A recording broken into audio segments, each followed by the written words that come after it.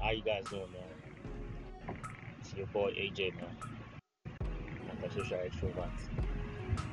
Somebody who just likes to express his own emotions, his own judgment, his own critiques on things. You know how it goes, man. This is my first episode, so I'm imperfect, man. Getting used to talking, not even talking about recording a podcast. But it's cool though. First of all, I want to start like this. I want to just jump off straight to the topic. I don't feel like all those uh, YouTube makers that they will start giving you some kind of BS, blah blah blah blah blah blah. Anyway, I'm listening to this AK album, and I noticed that most of what he was saying, I cannot relate to it, but it has good beats, and the ones that I talk about women, I can relate to it very well.